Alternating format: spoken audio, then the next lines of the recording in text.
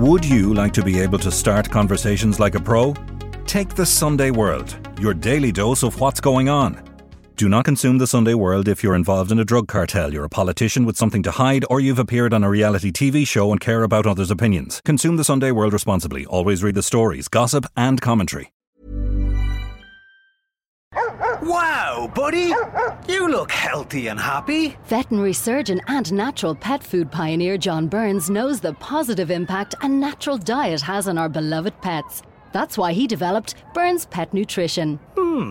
Maybe I should try some of your pet food myself. Okay. I'll start with a salad. For natural, no nasty, wholesome recipes, choose Burns Pet Nutrition. Available from veterinary clinics and all good pet shops across Ireland. Even when we're on a budget, we still deserve nice things. Quince is a place to scoop up stunning high-end goods for 50 to 80% less than similar brands. They have buttery soft cashmere sweaters starting at $50, luxurious Italian leather bags, and so much more. Plus, Quince only works with factories that use safe, ethical, and responsible manufacturing.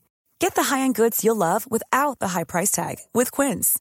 Go to quince.com/style for free shipping and 365-day returns.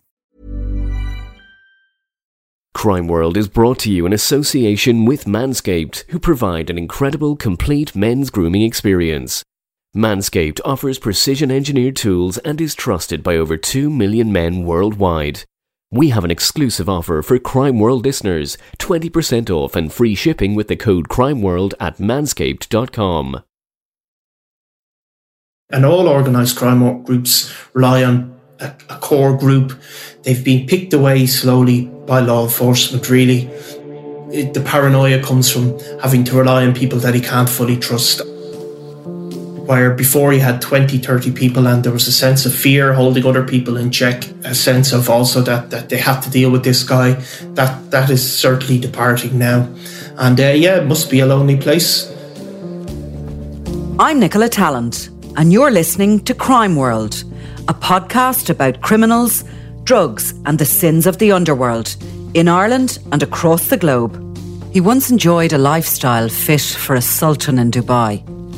But now Daniel Kinahan is running scared in his desert bolt hole, and his €2 million per month mafia wage bill is threatening to overwhelm him and turn his own against him.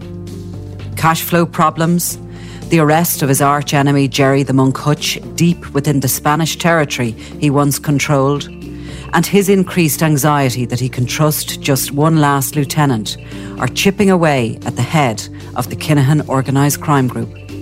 This week, I'm talking with Sunday World Deputy Editor Niall Donald about the extraordinary rise of Daniel Kinahan and about his paranoid final days of freedom as the authorities move in. This is Crime World Extra, a podcast from SundayWorld.com.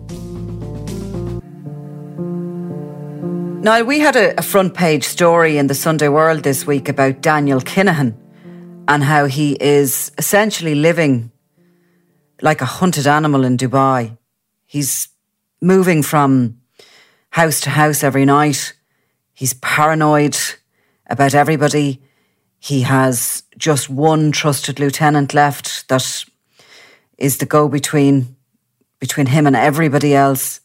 He has cash flow issues which are causing more problems for him. And he's probably realising that the end is nigh. In particular, since the arrest of his business partner, Raphael Imperiale. But before we get on to that, I was thinking let's go back to the summer of 2017 and hot summer in Dubai, of course. But that was the summer that Daniel Kinahan married Kiva Robinson in what has become a legendary wedding for many reasons. Not only because of the extravagance of the spend, but also because it was being monitored by the DEA. Yeah, if you look back at 2017 for Daniel Kinahan's wedding, I think it's fair to say at that point that was maybe the height of their powers. I think there was a feeling from them and maybe even from people back in Ireland that they were absolutely untouchable at this point. They were in Dubai. The authorities over there had shown no interest in tackling the migration of Europe's top organised criminals over to there. They certainly had huge amounts of money and resources, and they seemed to be able to direct not just Daniel Kinahan, but also his top tier associates seemed to be able to direct their criminal gangs with impunity from the law over there. They seemed to have it sorted. It appeared they were technologically ahead of the authorities with untraceable mobile phones. So it was a classic case of it looked as if they'd gotten away with it. But a few years on, of course, it doesn't look like that. That they'd all slipped the net. And at that wedding was Ridwan Taghi, currently on trial in the Marengo trial in the Netherlands. Richard El Rico Vega, the Chilean fixer who is serving 12 years now in the Netherlands after he was extradited back there. Rafael Imperiale, arrested at the beginning of this month and currently in custody in the United Arab Emirates, awaiting his extradition to Italy, where he will go on trial. And obviously friends and, family and people with nothing to do with organised crime were at that wedding as well. So it took place in the Burj Al Arab Hotel, which was deemed by Forbes to be the best hotel in the world, if you don't mind. Not just in the United Arab Emirates, where I'm sure there's many's a fancy hotel, but it was offering taking romance to new heights. Actually, the hotel, it was offering a helipad 200 metres above the Gulf where the happy couple could land. A 7-star hotel. I've never ever been to a 7-star hotel. I don't really even know what that means. I've done 5-star, but 7-star are fairly rare. Weddings there start at 46,000, but it was estimated that Daniel Kinahan's cost 350,000.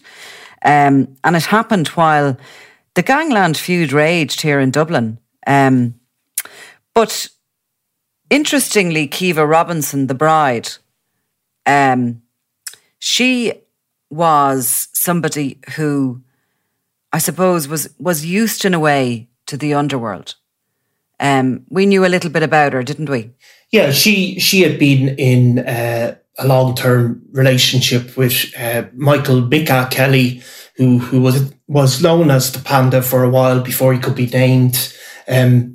Mika Kelly was from the north side, from the Kilbarrack area. He was one of Dublin's most significant drug dealers. He was initially involved with probably Georgie Mitchell, but had become, over the years, he'd become close to Daniel Kinahan as well. And he'd spent a lot of time on the same trail as a lot of these guys. He'd spent a lot of time in Spain, and he'd become a wholesaler into Ireland and had been linked to many gangland murders, it must be said, as part of his drug dealing operation. But he was in a long-term relationship with Kiva Robinson, and she had been with him as a couple when he was shot dead on the north side of Dublin by the real IRA. He was shot dead outside her apartment, I think, in Clongriffin in 2011. And the pair of them had actually holidayed in Spain, in Marbella, with the Kinahan organised crime group, members of that, on numerous occasions. So Daniel Kinahan knew her from way back. When we had heard that he'd started dating her, which was sometime around 2016, and before the Regency and after it, I think. And I recall we wrote a story in the Sunday World about it. And she took a complaint and said that because we had linked her to Daniel Kinahan, we were endangering her life. Now, clearly, she had no such concerns when she said "I do" that day in the Burj Al Arab, surrounded by friends and families. A glittering affair, they said, a 10-tier wedding cake. Everybody invited was told no photographs, no social media. I think Tyson Fury, the boxer, was there And at one point he was told to take down a tweet he'd put up about it. But other than that, there was very little information. Yeah, this had come to a different stage where at one point Daniel Kinahan was posting his lunches on Twitter and regularly put pictures up of himself as he went around his day-to-day business in Spain. But by the time it got to Dubai, that had come to an end.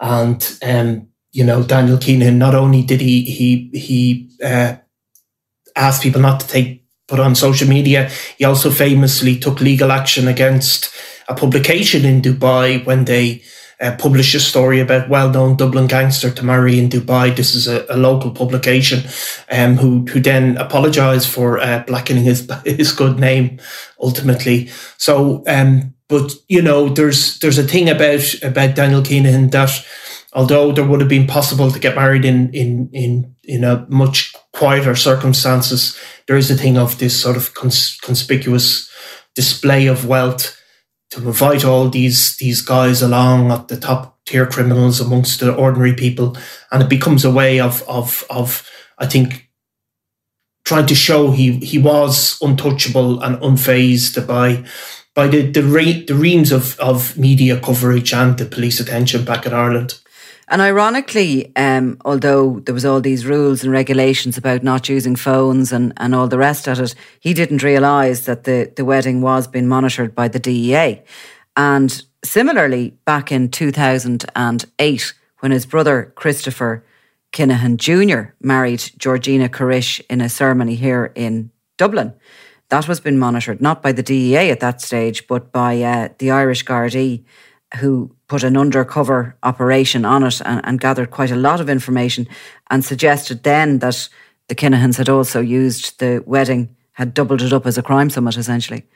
But anyway, we're really just revisiting that because I suppose it's just such a polar opposite to how he's living now. And in the years that have followed, he has, stepped in and out of the limelight. He's stepped forward and back in the boxing circles. He's portrayed himself as a legitimate businessman. It's come back to bite him when the media have turned on him, and he's put the focus of media attention on himself, and he's retreated again back to the shadows. But it's this kind of constant step forward, step back situation with him. But nonetheless, in the last, certainly this year, I think Daniel Kinahan is a very different man than the confident, organised crime figure that hosted that wedding. Yeah, I mean, if you look at the Rafael Imperiale arrest, you see, I think you can see two things. The first thing is obviously the Dubai law have decided to take a different approach, where they seemed very reluctant to move on any of these guys. Now they seem to have come to the decision that this is bad for business, it's bad for PR, it's not sustainable. And in the case of Imperiale, which they never used to do, the Dubai police released a very snazzy, well-cut, well-edited video of them going into his house. And I think this is kind of unprecedented. They also released details where he was living a very similar life to Daniel Kinahan that he had been living in the Dubai Marina for a long period of time, but in recent times had been moving from safe house to safe house, carrying wealth with him, not going out much. And I think, that if you look back at that wedding, there was definitely a sense that that these guys had reached a point where they weren't going to be touched by these guys in Dubai, as long as they didn't, which they didn't do over there, which is they didn't commit murders, they didn't, engage in open criminality over there. They felt they were going to be left alone. And you can see now the Dubai officials, not just with the Kinahan organised crime group and their associates, but also with Australian criminal figures, Indian and Pakistani criminal figures, they've all started to be extradited en masse, and it must be an uncomfortable feeling for Daniel Kinahan. And of course, Kinahan went there with the top level advice on how to sort of get himself residential status there. I think himself and his wife have had a child since they've been there. He also set up businesses and involved Emirati locals in those businesses in senior directorial roles. There's also some clauses in the law that if you don't hold the majority share within the business, if a local Emirati holds that 51% share, for example, in your business, then you get residential rights and all sorts of things like that. And all that worked in his and others' favour for a long time. But yes, it does seem that finally the UAE are moving on these criminals. And obviously the united effort of the international partners, including ourselves, the UK, the Netherlands, the Spanish, the Americans, the Australians, all coming together, and that investigation that they have been working on as a united force is culminating and is quickly coming to its final takedown. Kinahan, we know, has not only got problems with the idea that all his buddies have been lifted and are now either in jail cells or are convicted already, but he's also trying to keep an enormous show on the road. His drug business, we understand, has a €2 million per month wage bill.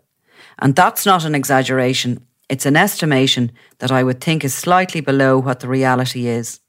And we know from sources back here and elsewhere that there are major cash flow issues.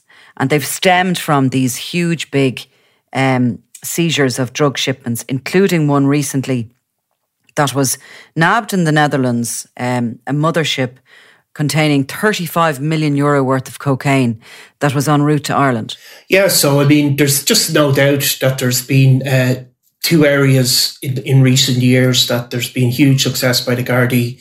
I mean, they've tracked a number of international shipments of cocaine coming into Ireland, and they have been seized. And there's also been a huge amount of hard cash seized by the Gardaí over the last few years.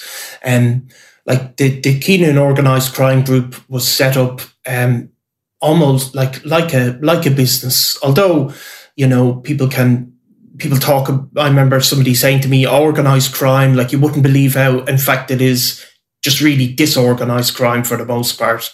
But the Kinahans were different, and they had like basically executive managers, and these people were given a degree of protection. They were given wages, they were given jobs. It was separated, it was organised, and so the organisation was hugely dependent on these people. And what you had over time is that although there's still huge money associated with Daniel Kinahan, it's not as easy to get money back and forward to Ireland to pay these guys. And that's where a huge amount of the pressure is coming from. And obviously, there's a huge amount of court cases still to come before the court. There's a huge amount of witnesses or criminals that are associated with Daniel Kinahan. And that must be the big worry, that one of them, that loyalty that omerta, as they call it in mafia circles in the US, would start to break. But yeah, there's been huge seizures. Obviously, that seizure in the Netherlands, where it was cocaine, it was disguised using charcoal, which was a way to stop detection. It was seized obviously coming from South America, but it was the Gardaí's intelligence that led it to be seized, and that was obviously due to land in Ireland. In fact, it was seized in international waters, and it was shipped then back to Ireland for analysis and everything like that. So it just shows the scale. There may be that there was bought on between a few gangs, but it just shows the scale of what was still coming into Ireland. But the fact is, over time, the Kinahan organisation, which could sustain a large number of hits, but over time it has started to erode the ability of the corporate structure to function. And like, we know that there's been a number of prisoners back here in Ireland who would be deemed low level, very low level by the management structure, and they have missed a few wages. They, we understand, are on €500 a week. The money is given to them for their silence, really, and supposedly for their loyalty, and as a measure of how good an employer the Kinahan organised crime group is. Some of these guys are serving sentences, very long sentences. Some of them are serving life for murder. Some are serving hefty sentences for money laundering, for gun offences, for drug offences. Some of them are part of hit teams. They're disposable in so many ways to the Kinahan organisation. And yeah, the wages have, there's been a problem with cash flow and the wages. Now, the dealers here, I remember being told, it being explained to me in detail, the setup of the Kinahan organisation and how it did work like that corporate structure. But the mid-level dealers were earning sort of a basic wage of $2,000 per week. Then they seem to have got bonuses of cash payments of maybe, you know, expensive watches or cars even at Christmas, Easter and the summer holiday period. So they were kind of like, you know, if they sold, you know, if they were selling well and there was no problems, they'd get a bonus in the same way a corporate worker would. There's some sort of more senior employees who are operating at a higher level throughout the Netherlands, throughout other parts of Europe, in Switzerland, where some of the money laundering is done, and on the south coast of Spain. And they could be earning up to about 60,000 per month before those bonuses as well. So it all adds up. And that's before the lifestyle is paid for. And as we've seen with so many of these large drug lords, not just Irish or European ones, but even the South and Central American ones, it just... The wage bill and the cost of the lifestyle just becomes, even for these billionaires, it becomes absolutely untenable. Yeah, I mean, I suppose it's comparable to ordinary businesses that they rely. There's debt, there's you know, mortgage payments for ordinary business, but they're all dependent on a certain level of cash flow, of money just flowing through the system. And, you know, if there's a serious break in that, it can cause a chain reaction. So this is what they're facing. It's not, and of course, the other thing is that it's become harder, I think, to get big amounts of cash in and out of the country. I think that's just a fact. And you've seen a degree of that as well, to do with COVID, to do with Brexit, all these types of things. Just the logistics of importing stuff in and out of Ireland has become more difficult. So, but yeah, it's I suppose it's like in Narcos, where you saw, if you watched it, you see, I know it's a fictional portrayal, but you see Pablo Escobar in his final days. It's cash flow that really starts to get at him. He can't pay these guys off. He can't get the business, keep the business going as the attention goes on. And obviously it puts huge pressure on the person at the very top of the Christmas tree, you know? For sure. And yes, it's that slow squeeze, the years and years of the various police forces working together, chipping away at this organisation that will ultimately be what will dismantle it. Daniel Kinahan, we know, is paranoid, as he probably should be at the moment.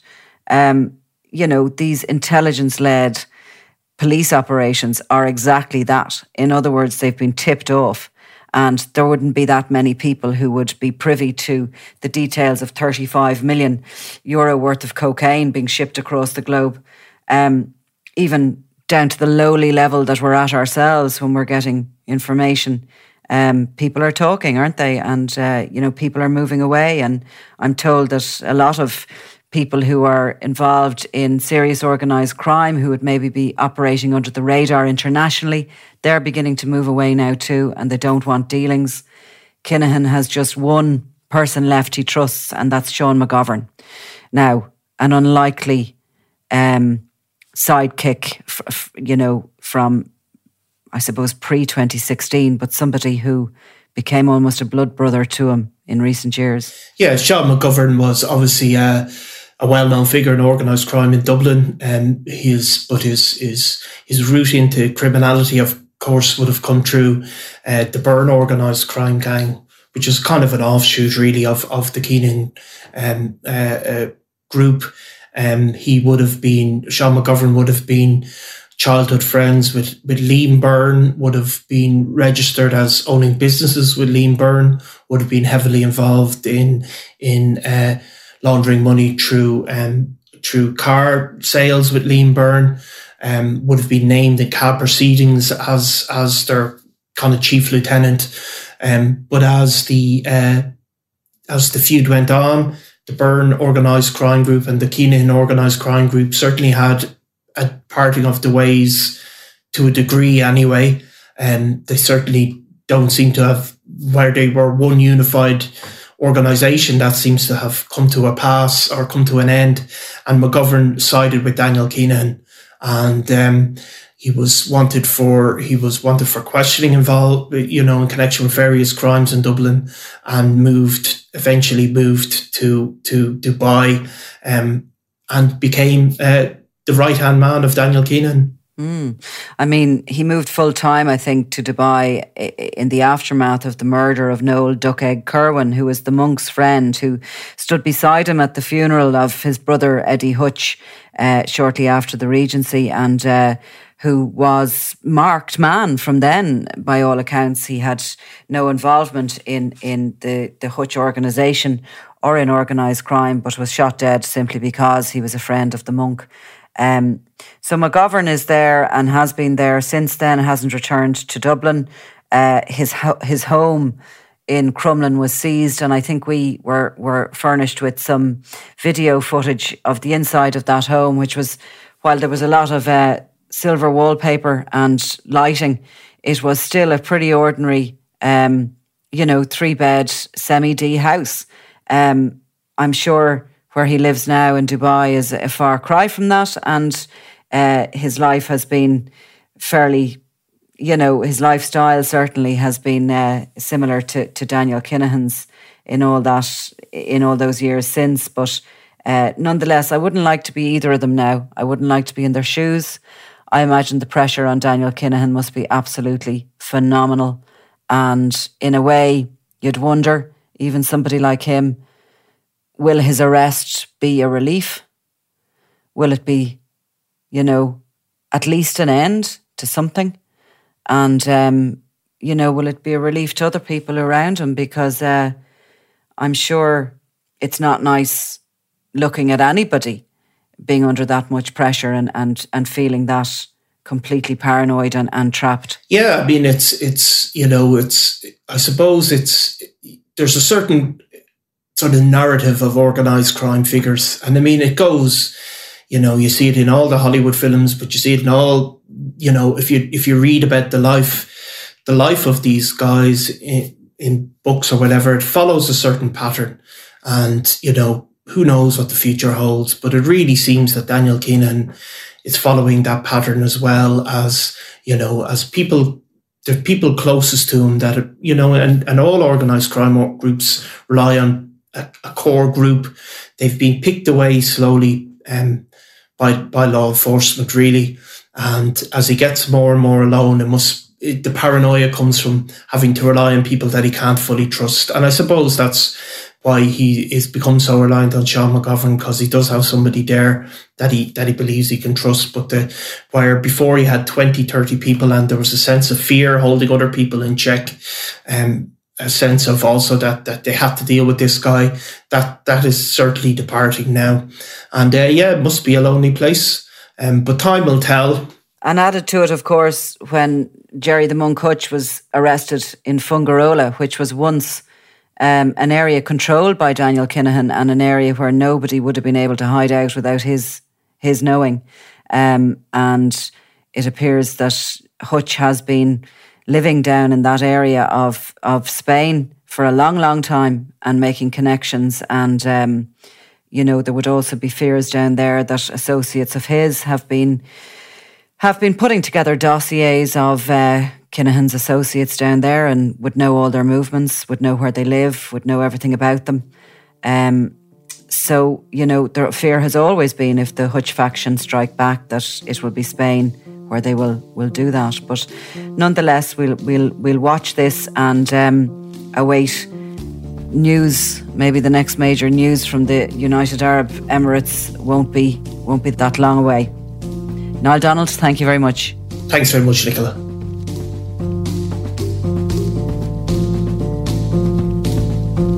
From SundayWorld.com, this is Crime World, produced by Ian Mullaney. Available online and on all podcast platforms. If you enjoyed this podcast, please leave us a review.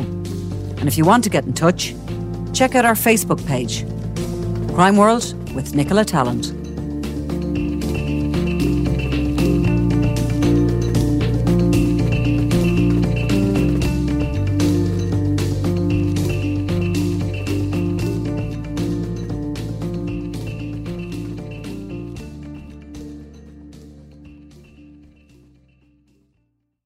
Crime World is brought to you in association with Manscaped, who provide an incredible complete men's grooming experience.